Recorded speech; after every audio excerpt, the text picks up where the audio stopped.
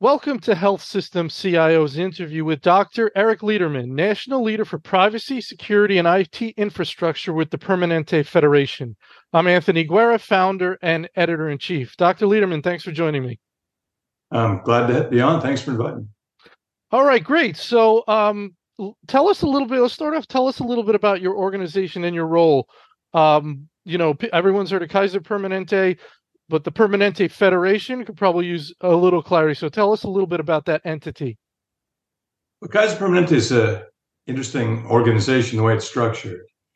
Most organizations are corporations, right? They have a board of directors, a CEO, and a bunch of people who work for that CEO on down. In our case, we actually have multiple companies that consist of or come together as Kaiser Permanente, bound by unique contracts, one to the other. So we have 8 medical groups, Permanente medical groups, and those are the physicians. And in the case of the California medical groups, including my own, also most of the employees. And the Permanente Federation is a small organization that supports all of our medical groups across the country. I also work for the Permanente medical group, which is the one in Northern California. So I've got multiple hats, multiple roles. Kaiser Foundation Health Plan, who we're tightly partnered with, is the organization that, they sell the insurance, right? And they administer the insurance. They also own the buildings and they have IT and stuff, things like that. It's a mutually, interdependent relationship between the Kaiser side and the Permanente side. I work on the Permanente side, obviously. Okay, very good. And your role, a little bit about your role. It's an interesting role. I think we're seeing more. I think when I saw you recently at a conference in Boston, and you mentioned that you've been in sort of the security area of medicine for quite a while, the IT security area. But I think we're starting to see some more individuals who are physicians specializing in cyber. So even though you've been at it a while, I wonder if you would agree that it also is sort of picking up steam now. Yeah, it's interesting. I don't know it's interesting saying specialized in, that's sort of a medical term. I mean, my specialty is internal medicine. I'm a physician. I see patients, and I also do this other work. The privacy and security work is part of what I do. But it's an important part, protecting our information, protecting our patients, protecting ourselves, is critically important. If we don't, then everything that we do, everything that we've built is at risk. And so, I got involved with this kind of early on when I was involved with developing sort of some homegrown systems at another organization to provide access to information electronically, and then implementing a vendor electronic health record.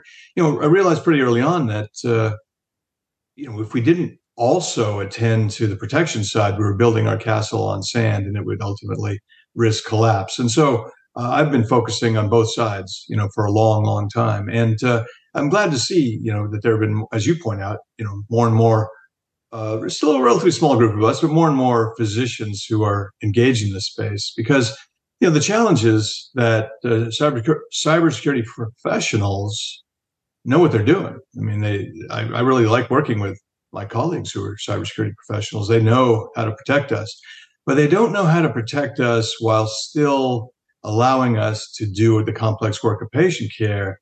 That's something that we need to partner on. It's very straightforward to impose controls to reduce cyber risk, but those controls often can increase operational and therefore patient care risk in a patient care organization. And so it's a partnership. I don't pretend to know what they know, and although I know some of it, and I think I venture to say I think they have found the partnership useful and effective from their perspective. But I would leave it to them in a separate interview to ask them that question. So you're making great points here. I mean, there's no question about it, and the usability issue is the most important thing, right? As you said, I mean, implementing security controls and locking everything down, anybody can do that, right? It's how do we do it while maintaining usability? And I think what you're saying is usability is defined by the user, and you are representing the physician to help the cyber folks understand what usability means to them in terms of the speed they have to work at, the information they want available, what interferes with their workflow. So if that's the key, right? So because they may institute something or implement something or want to implement something in a way that they think is reasonable, but you'll say no, because of the way physicians work, we need to do this a different way, or we can't do it that way. Is that kind of what you're saying? Well, that's a unidirectional approach. And yes, I do all those things, although I don't typically try to say no. I typically try to say, well, how about this other way?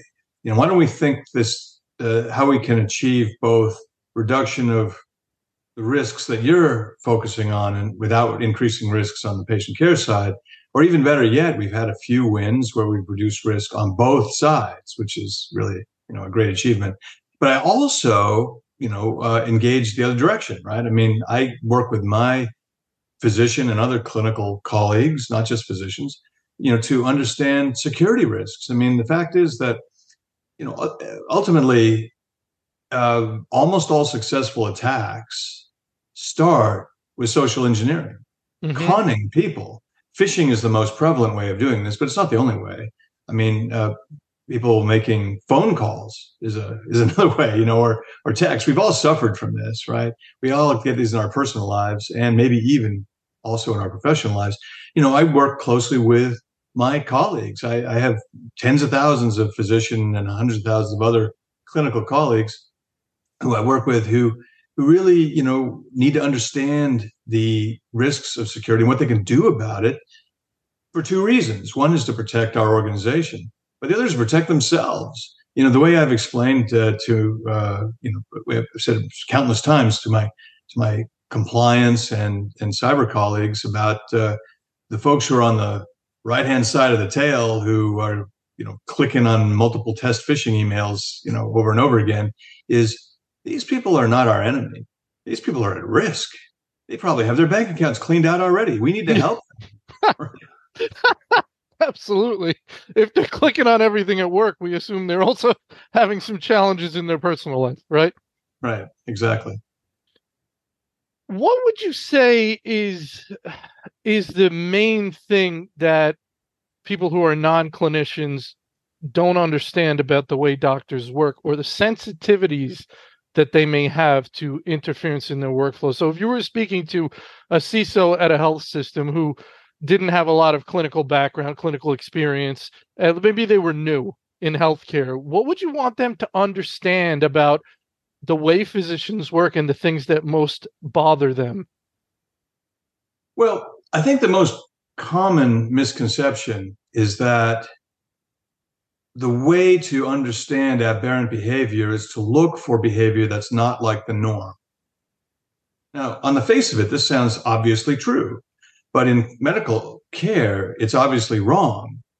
The reason is that while folks do the normal stuff we expect of them over and over again, a lot of the time, maybe even 80+% of the time, some of the time, they have to do different things. And those different things can be driven by operational reasons or patient reasons. So, for example, operational reasons. So, all of a sudden, there's been some kind of mini crisis, a bunch of people called out sick or whatever. We have to suddenly delegate, or move people from their normal jobs into these other jobs temporarily. And by the way, this happens constantly in hospitals. The nurse will show up for work and say, you know what? You were going to work on this unit, but we need you to work over on this unit, or we need you to cover lunch over here, or whatever. This happens constantly. Mm-hmm. But also, patients change their status, and sometimes very rapidly. If you have a patient that goes from stable to unstable or trying to die, really unstable, over a short period of time, all kinds of folks who had nothing whatsoever to do with that patient's care 10 seconds ago are going to be descending upon them and needing access to their information and access to the patient and ability to write orders, et cetera, and do things, very quickly without any frictions, because, time is of the essence. If somebody's having a stroke, every second they're losing, thousands of brain cells, and they're not going to come back. We need to do something now to Mm-hmm. fix that. If somebody's, heart has stopped, the oxygen is no longer flowing to their brain or other vital organs. We got to do something about that, or else they're not coming back. And anything that slows down ability to access information or be able to take care of patients, um, basically specifically adversely affects really sick people. And ironically, attention can be focused on people who are considered VIPs, right? So if you have somebody who's considered, well, especially at risk, or, kid gloves, maybe it's the CEO of the organization, or it's the governor or the mayor or some, sports star or A-lister actor, well, they're going to be treated like they need to lock things down even more. But if you put these two things together and you take one of these VIPs that's getting really sick and you impose these kinds of frictions and controls, you're basically creating a situation where your organization selectively kills off VIPs who are getting sick. And that's really not a great business model. So that's very interesting. And that can happen, you think, if sort of cyber measures are instituted in a sort of a rough way, in not a sophisticated, nuanced way, you can wind up with a situation where you're preventing access to needed information based on roles and responsibilities. One of the biggest things they want to do, identity and access management. This is one of the main things that cyber folks want to put it. It's very difficult to do. There's lots of people in a hospital. As you said, roles are changing constantly, but this is one of the main ways, one of the main controls that they're using. I think your point is that, yeah, that's great and that's important, but let's play out some scenarios here and we could see where doing that and somebody jumps in, as you said, when somebody's crashing, a patient's crashing, certain people need to jump in and have access to that information. If you've got really tight access management based on identities, they may not have that. And there's no time to give it to them. Is this sort of the scenario we're talking about here, where cyber can get in the way of patient care? Yeah, I'll give you an example. So I was talking to a colleague recently who used to work at NASA, right? As a cybersecurity professional, and they were explaining to me that the Office of Personnel Management, your listeners probably remember they got hit, had their clock cleaned, probably by the Chinese, a number of years back.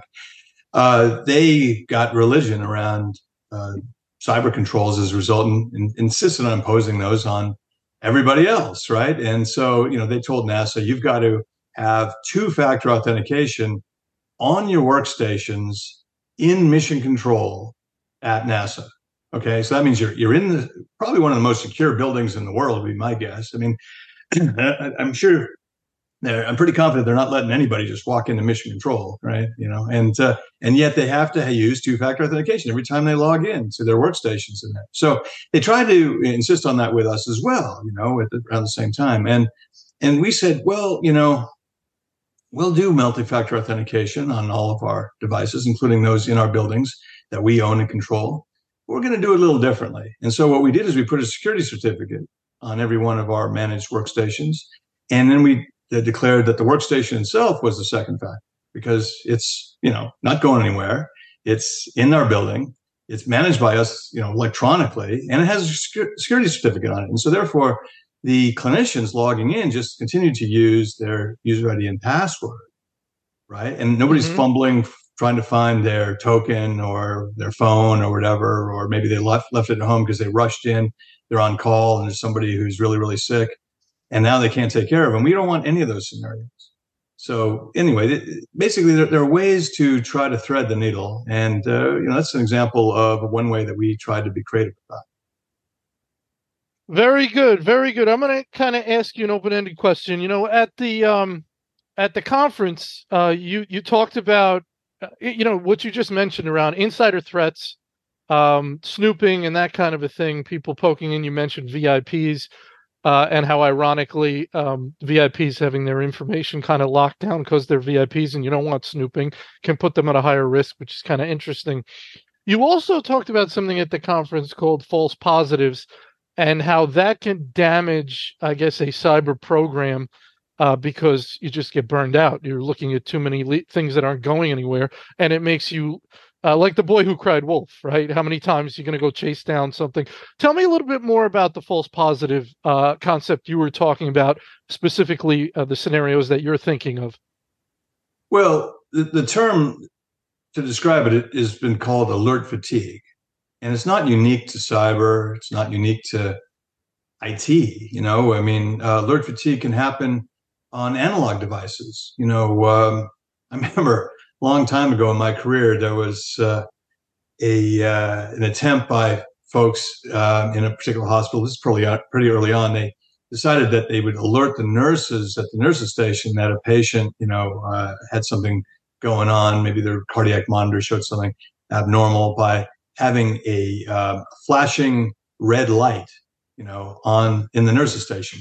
And they went back to check on it, a week or two later, and they found that it was covered in several layers of tape, that the nurses had basically blotted it out physically, right? They Right, just couldn't take it anymore. right. And there are lots of examples where pharmacists, just can't take it anymore. I mean, the alert levels for pharmacy information systems historically have been set way too low. And so lots and lots of meaningless or not meaningful or not significantly meaningful alerts were fired. And, how do you sort out the wheat from the chaff? I mean, it's just overwhelming, and it leads to ignoring all the alerts. This is true in cyber as well. So if you have a system that is alerting to the possibility of somebody misusing their privileges, or maybe somebody or an attacker in the system, but it's firing off too many false positives,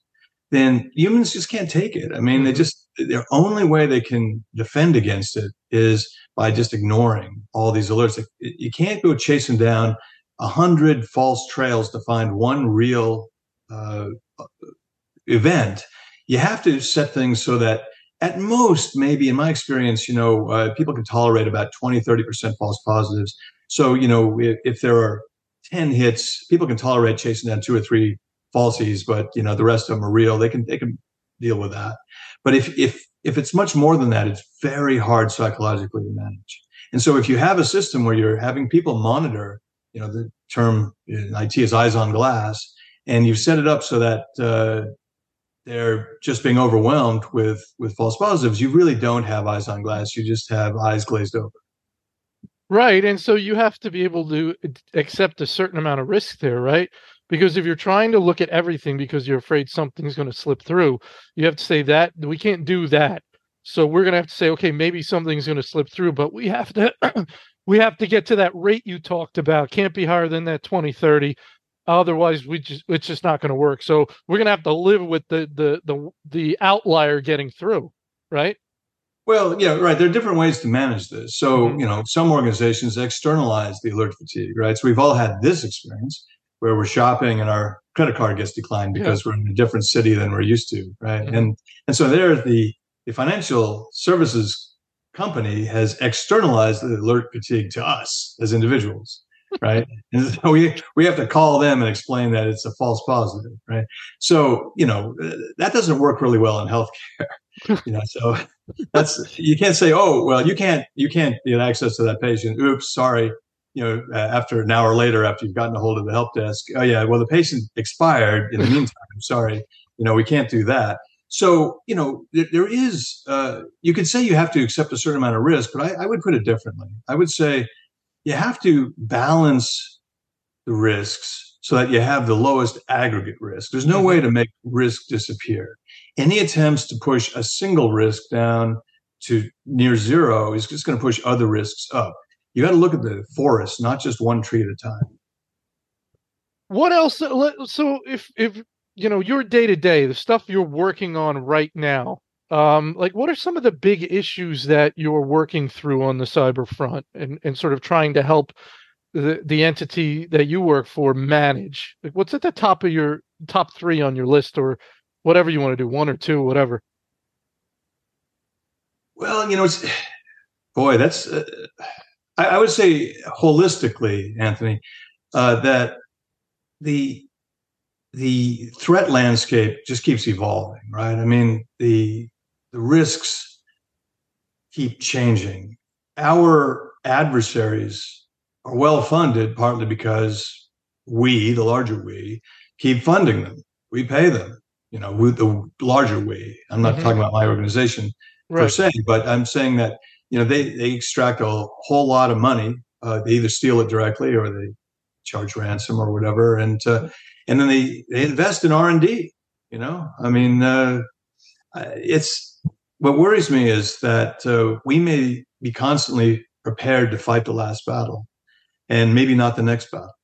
It's sort of maybe a meta way to have worry about it. But, the specific worries I have, oftentimes, we find ways to mitigate those. But what about the next thing that we haven't figured out yet? This is a great concern to me. I'll just give you, one sort of really large example, which a lot of people talk about and write about, which is the maybe imminent, maybe not so imminent onset of quantum computing, right? Well, will quantum computing basically destroy all our defenses?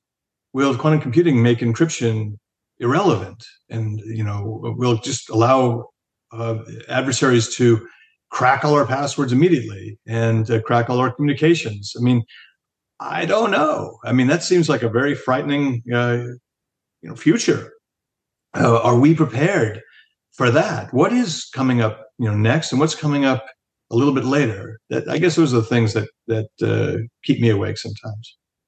Yeah, absolutely. That quantum computing concept of that singularity or whatever you want to call it, the day when they get that done, hopefully the good guys are ready for that or preparing for that day, and they kind of like an arms race, right? It really is an arms race that you have to keep outlasting the opponent. AI is another thing that you worry about, that the bad guys will figure out how to use it better than the good guys and faster, and they'll somehow manage to start an attack, leveraging AI and maybe quantum computing.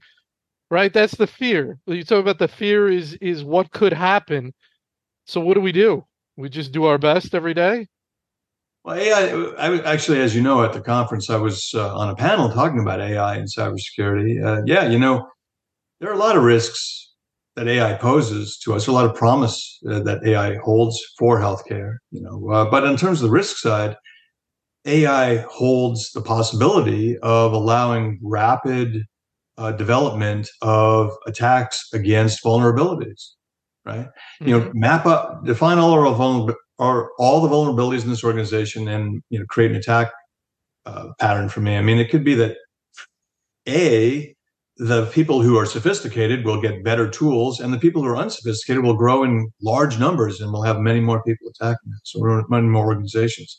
The other thing is that on the positive side, AI could be used to find vulnerabilities in the software development process and eliminate them. And so there's the hope that new software coming out would be less at risk, maybe substantially less at risk. But that still creates a legacy risk for us because we've got all this old software. Right? And therefore, there's an imbalance. The attackers with the AI, at least for some period of time, maybe a decade or more, would have better use of it than Hmm. our use in terms of defense, and therefore we'll be on the back foot. Also, of course, as all my CISO colleagues know, and as some of them periodically mention to me, the attackers only have to get it right once. We have to get it right all the time. It's there's a fundamental imbalance anyway. Yeah, at the beginning of our talk today, you said that one of the reasons that you became interested in cyber was that you didn't want healthcare to be built on a house of sand, the expression you used, A uh, foundation of a yeah. foundation of sand. That's right. Foundation makes more sense. Um, a lot of times when I do interviews with different cyber folks or listen to presentations, read articles, that's what I feel like. I feel like it currently is built on a foundation of sand in the sense that it's extremely vulnerable. And I wonder if you feel the same way, or if you feel a little more confident in the ability of health systems to survive being perhaps targeted. And maybe that's a different scenario, sort of the general state of things versus winding up in the crosshairs of a nation state for some reason, maybe because of the research you have going on or something. And I think there's very few folks that have a high degree of confidence in their ability to withstand being specifically targeted. Anyway, your thoughts around my concern that things are fairly fragile. Well, as I understand it, remember, I'm not a cybersecurity professional, but I work with many cybersecurity professionals. So I'll tell you what I've learned from them. I think I've got this about right. Most of the nation states are not interested in being found out, right? So they're not going to basically detonate ransomware on in our environment and make clear that we know that they're there and that we want to pay them. They want to come in very stealthily and they want to take our data. Maybe it's research data, maybe it's troves of patient data. I mean, this all started, of course, in 2015 with the big Anthem hack and then OPM. As I understand it, this is probably a cyber espionage play, right? But so have we already had our clock cleaned that way? Maybe we don't know. So that there's those. Some nation states, as I understand it, are sort of mafia states, and they act more like cyber gangs, and maybe they do want to come in and extract money out of us by any means necessary, just like cyber gangs do. The cyber gangs, so many of them are as I understand it, are very wealthy at this point, as I mentioned. I mean, they've got resources to allow attack against us. How do we know this? Well, one way we can know is we can see the impact. I mean, we've had one large health system after another getting hit and taken down, including sometimes whole countries. I mean, look what happened to Ireland. Their whole health system got taken down. And but even in the United States, I mean, very large health systems getting hit. I mean, if you think on the face of it, I would think on the face of it that a large health system would have the resources to invest in cybersecurity and defend itself. Maybe they weren't doing enough. Maybe they were, and they got hit anyway. Mm-hmm. It's very frightening. I mean, I feel constantly like we're in the trenches in World War I, and we're seeing the guy over there just got blown up, and the guy over there just got shot. When's my turn? It's very, very scary. Excellent point, and I think very well said. And it does give you a lot of anxiety. And so one of the ways to deal with that anxiety, or one of the ways to process it, or how sort of precarious everything is that operational resilience, which is if and when the systems are not available, how prepared are we to continue operations, or how prepared are we to decide in what ways we're going to try and continue, where, when, and how are we rerouting patients? How do we keep that fluid situation handled properly? How do we give people some idea or some preparation to be able to operate and provide clinical care without the systems that they're used to, without the tools that some of the younger ones have never operated without? So I'd imagine that's also a big part of what you think about, perhaps, and work with the cyber folks and the clinical folks, because we want to be able to move forward somehow. What are your thoughts there? Well, two things. First, I think there's more and more awareness about that. I think we've been working in my organization for quite some time on developing operational resilience. I mean, it's a long journey. We've got a lot to do. We've done a lot already, but we've got a lot more to do. I think other organizations are doing this as well, at least they're tackling it. I'd say that the evidence in effectiveness of operational resilience, however, unfortunately, isn't really obvious quite yet. I mean, if you look at how long health systems' basic functions, basic technology functions, like electronic health records, are down for after a ransomware attack, it hasn't really changed in the last few years. It's just still 3, 4, 5, 6 weeks. It hasn't really changed. And the impacts on the ground, which are often hard to discern. I mean, so for instance, some of these health system attacks over the last year and a half or so, we haven't been able to get any information from any of the directly affected folks in those health systems because I guess their lawyers tell them not to talk to anybody, which I think is highly problematic and dysfunctional for all of us. Mm-hmm. But so where do we get our information? Well, some of it's, individual clinicians posting on Reddit or other sites. And so we take the crumbs where we can find them. But what we find is weeks in, there's still chaos, pen and paper, no phones. How could that be, right? So you don't have operational resilience yet in most of these systems, it seems. And as a result, patients are at great risk.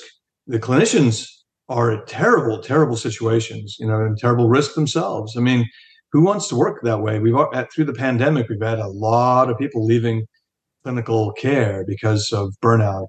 This is only going to contribute to it. And so this is a critically important area. But on the other hand, it's a tough sell in a tough financial environment, which many healthcare organizations find themselves in, because in effect, it's insurance, right? It's insurance that you hope never to use. And so it's a cost center, like all these protections are. This is a constant battle. So in effect, I think that what we all have to do is all of us who are in a position to sell these ideas to senior leadership, is to make it clear that it's not really a matter of if anymore, whether we're going to get hit. It's just a matter of when. The sophistication of the attackers and the persistence of the attackers is such that we should probably just count on it. Hopefully it'll happen further out in the future when we're more ready, but we've got to get ready. I think that's the argument that we all have to make. Interesting. Let's talk a little bit about providing clinical care without certain tools. And I wonder if it's fair to ask physicians who perhaps cannot order imaging, and I'm no clinician by any means, although my wife is a nurse practitioner. I've heard a few things here and there. But tell me if this analogy makes sense. It's like you have a carpenter and they have their tools and you say, go build a house. And they say, sure. And then you take that same carpenter and you take all their tools away and you say, go build a house. And they stand there and look at you and say, what, are you kidding me? So I don't know if that's at all an apt comparison, but I would imagine there's certain things that if you can't do as a clinician, you wind up like Galen from the Roman Empire trying to practice 2,000 years ago without, because you can't do any imaging. Maybe you can't order blood tests. I don't know. But what are your thoughts around that? If you even want to address that, I just find it an interesting question. Yeah, interestingly enough, it appears, based on what I've understood, that the biomedical equipment itself typically is not directly attacked by ransomware attackers. I mean, maybe that'll change. Maybe, I don't know. Everything's possible. But so far, the lab analyzers, for instance, don't seem to be attacked. The imaging modalities, the CAT scanners, the plain film X-ray machines, MRI, et cetera, continue to operate. What goes down is the network, the operating systems that basically run everything. The pharmacy information system, the laboratory information system, the imaging information system, the electronic health record, and these become either inaccessible or flat out, either attacked or taken down so they won't be attacked, right?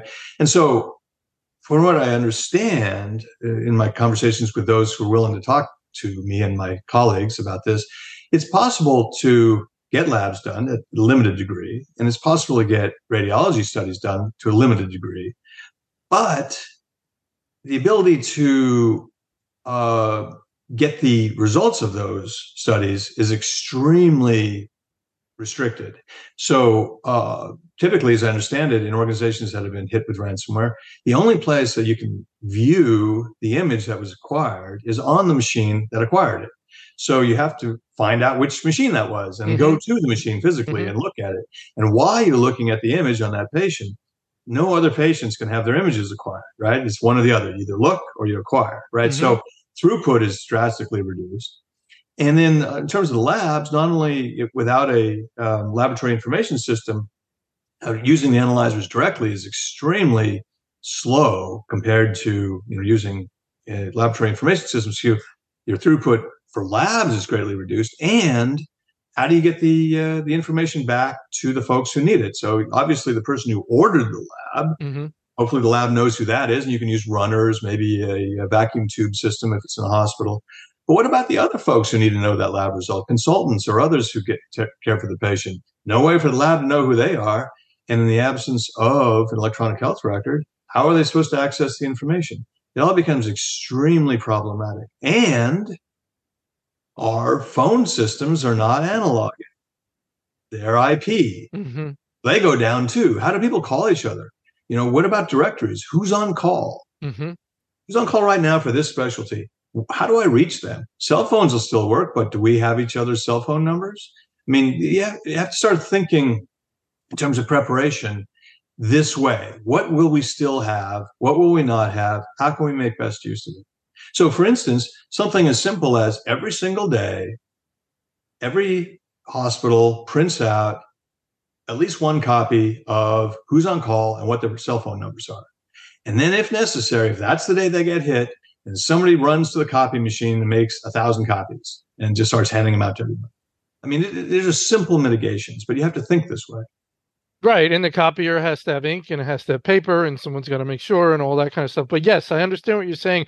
One more question. I've already kept you over time here, but I am interested in the state of patient care in a cyber event, which you just discussed. You went into different scenarios about the challenges that could come up. The state of patient care, which could be very fluid. What do we have access to? What don't we have access to? What can we do for patients? What are the limitations? What are the impact? In juxtaposition of the decision around diversion. So, as an entity, you're saying, well, here's what we can do. You also want to be informing patients who are either at the system or maybe coming to the system of the current state of care and possible increased risks based on how things have been affected, so they can make a decision of whether or not they want to come to your entity and receive care under that situation, or do they want to go somewhere else. So that's a bit voluntary, but then it could also be a decision by the health system that says, based on the current environment, we are not accepting patients for the next 6 hours because we can't do A, B, and C. You see, all these things are interesting to me and fluid but real. Are these not going to be real issues in a real-time situation? Well, let's take these. These are two separate things. One is, what do you tell everybody? And secondly, what kind of divert decisions should be made, right? Mm-hmm. So in terms of communications, my perspective as an individual, I'm not a lawyer and I'm not the CEO of any of our companies that make up Kaiser Permanente. But my view is that we need to be transparent if we get hit. We need to tell everybody what's going on so that everybody can know and be fully informed and make the best decisions they can make. In terms of diversion, it isn't as simple as simply saying we're going to divert. We're not going to accept ambulances. We're not going to accept patients into emergency departments, whatever. These are decisions that are made in conjunction with county and sometimes state leaders, right? Because, if everybody goes on divert, let's just take that example. Let's say every hospital in a county goes on divert. Well, then where's anybody going to go get care, right? This is not just the decision of the organization or the decision of the hospital, as I understand it. I'm not in emergency operations, that way, but this is what they tell me. This is my colleagues, right? So it's really a collaboration. So my colleague Christian Dameff, who's an emergency physician down at UC San Diego, recently published a very well done article on the impact of the Scripps ransomware attack on the UC San Diego emergency department, clinics, and hospital. Right? Basically, this 5-hospital system, Scripps, got hit, and they had their electronic health record down for about a month. Like pretty much everybody else, right? And the impact was pretty well widespread. Now, I knew the impact informally on our organization. We're also in San Diego, Kaiser Permanente. But, we generally see mostly our own members. And so we're a little bit more isolated that way. We're sort of a closed system, although anybody with EMTALA can walk into our emergency departments. But certainly UC San Diego documented they were hit really hard, and it really overwhelmed them in some cases. And this is a 5-hospital system in a large county, right? Well, what if a large system gets hit and goes on divert, and they represent maybe 40, 50% of the patient care beds in a county? Well, that's just unabsorbable. Yeah. You can't double everybody else's volume of patients and expect them to be able to deal with it. So it's very interesting, and yeah, you make a good point that the collaboration is even larger. There may be even more voices involved in those decisions than just your cyber insurance company and the health system leadership, and it could be more folks than that, the FBI. So it's really interesting. Dr. Liederman, I'm gonna give you an opportunity for any final thought, any final piece of advice you want to give folks out there. As we talked about a lot of stuff today. Any final piece of advice for your colleagues? Yeah, to my cybersecurity colleagues, I thank you, and I encourage you, if you work in a health system environment or healthcare environment, please find people who are my colleagues to partner with. It'll be to your advantage and to the advantage of the organization. And one secret advantage, it isn't so secret because I actually gave a joint talk with our Chief Information Security Officer at the HIMSS Global Conference this last spring on this topic. It's actually good job security, because if you're making decisions jointly with clinical and other leaders and the decisions end up not being the best and things go wrong, you'll keep your job. Right, because it's a joint decision, right? And then Yes. my colleagues who are in my side of the fence, I would say step up and partner actively with your cybersecurity colleagues. It's to the advantage of everybody. Great advice. Wonderful talk, Dr. Liederman. Thank you so much for your time today. Well, thank you, Anthony. Thanks for inviting me.